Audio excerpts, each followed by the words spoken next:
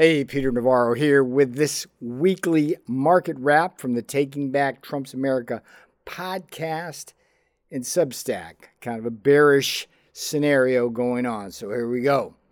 Peter Navarro's market wrap, protecting your wealth and job in Trump's America. As I indicated last week, the American stock market, as best summarized by the S&P 500 index, had reached the upper end of its trading range several weeks ago. And there is now more risk to the downside than rewards to the upside. That bearish concern was certainly on display again this week as the S&P 500 had another down week, losing over 2%, while the NASDAQ lost over 1%. Meanwhile, mega cap tech stocks hit their longest slump this year, 3 consecutive weeks of losses. So let's ask ourselves the question, what exactly is going on? Up to a few weeks ago, an expansive and profligate Biden fiscal policy, with the sad help of Rhino Kevin McCarthy, was overrunning contractionary monetary policy at the Federal Reserve, feeding government-stimulated growth even as inflation appears to be moderating. The script has, however, now flipped as the Fed's interest rate bite is finally starting to draw some blood. This is Joe Biden's Bidenomics bear now. Take the housing market. The 30-year fixed-rate mortgage has soared to 7.09%, a far cry from the Trump days of 2%. The double whammy here is that not only is it becoming a lot more expensive to buy a home, existing homeowners with low fixed rates are also now reluctant to sell and try to move up. So that freezes supply, putting further upward pressure on soaring home prices. Sales are down nearly 20% compared to last year. Weighing also on stock prices is this harsh reality. If you can earn 5% in a money market right now, like you can, why risk losing 20% or more in a market crash or correction? So get the heck out of the stock market and get into cash, which is exactly the mantra I've been meditating on in these market wraps. Now here's something else to ponder that caught my eye. It speaks to the fact that a lot of stock market bullishness has been predicated on a Federal Reserve ceasing its rate hikes. But as some analysts are now highlighting, there is more than one way for the Fed to skin an inflation cat. As a cat lover, I hate that analogy, but there it is. To wit, even if the Fed halts the interest rate hikes, it may continue its so-called quantitative tightening to trim its bloated balance sheet, a major goal of Fed Chair Jerome Clueless, as the boss used to call him, Powell. Yet such quantitative tightening effectively drains market liquidity and tightens financial conditions. It's contractionary, no other way around it. The Fed has already slashed its balance sheet by $500 billion in a year, and there may be more to come. On top of all this, there is the world's growing communist China problem.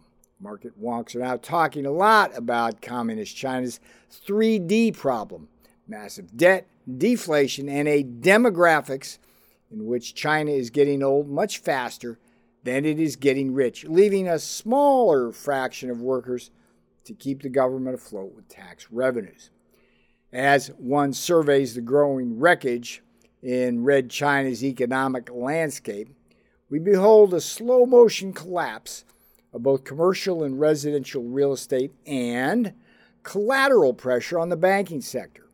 We also see the residual slow growth effects of an ill-advised total economic lockdown during the pandemic by the Chinese authoritarians, a surprise rate cut by the People's Bank of China to halt the economic decline, a crashing currency that followed the rate cut that will import inflation into the Chinese economy, and a direct drain on foreign direct investment as the West has woken up to the wisdom of not putting their factory eggs in the China basket.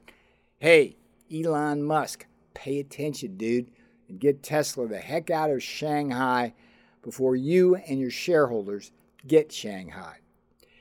Here, I've long thought that the bioweapon virus that China genetically engineered in a Wuhan lab, with the help of Tony Fauci's gain-of-function research, was unleashed on the world to stop Donald Trump from winning the 2020 election, which the virus certainly helped do. So wouldn't it be ironic if the knock-on effects of the CCP Fauci virus were to take out the dictator Xi Jinping, a.k.a. Winnie the Pooh? And wouldn't it also be an even bigger shame if it were Joe Biden and American taxpayers who wound up bailing out Xi Jinping and the communists from their folly? This may well happen because billions of dollars of Joe Biden's ill-advised fiscal packages, with the help of Kevin McCarthy, are already beginning to wind up in China's supply chains and factories, particularly in the electric vehicle orgy Joe is hosting with his packages. At any rate, that's it for now. For me, cash remains king, meaning cash in money markets and short-term instruments netting 5% or more. In addition, as I noted last week, for those searching for a walk on a more speculative side, a good speculation, not bet, this ain't gambling, might be SPXU, a 3x leveraged exchange trading fund that shorts the S&P 500. So if the S&P 500 lost 2% like it did last week, SPXU would be up by about 6%, which it was. Just remember, I'm not offering financial advice, just sharing how I myself think about the market.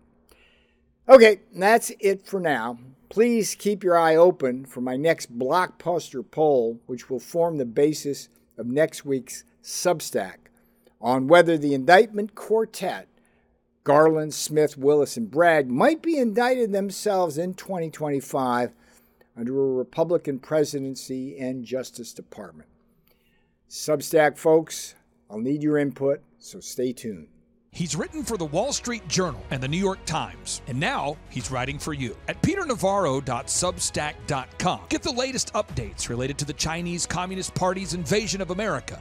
Read Peter Navarro's weekly market recap to protect your wealth. Get the inside scoop on all the things related to Trump 2024. All this information can be found at peternavarro.substack.com. Discover both the blueprint and the battle cry for taking back Trump's America. Subscribe today at peternavarro.substack.com.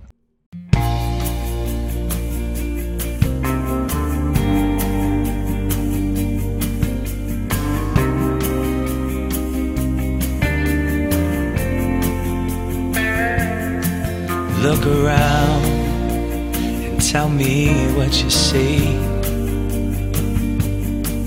Every day, more people in the street. Said I used to work in a factory. Right now, I don't work for anything.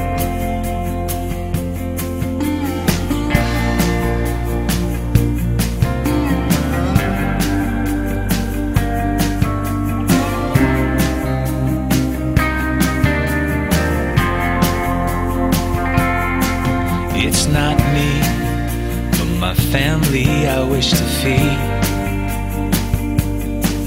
Not much, 'cause we've got simple needs. Too bad they sent our jobs away. As the CEOs get richer and our jobs all move offshore, go to the store and spend our money. Send all the dollars overseas. This ain't the land of milk and honey. This is the land of trading greed.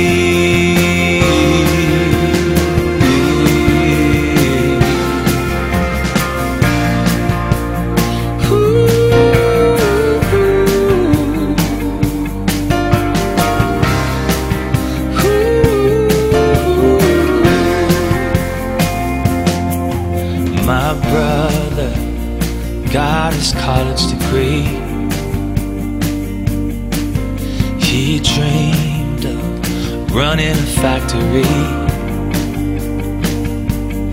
Now he's back home, living with mom again. 'Cause there's no bright future for a working man like him. Oh, we go to the store and spend our money, send our dollars overseas. And this ain't the land of milk and honey. This is the land of trade and greed.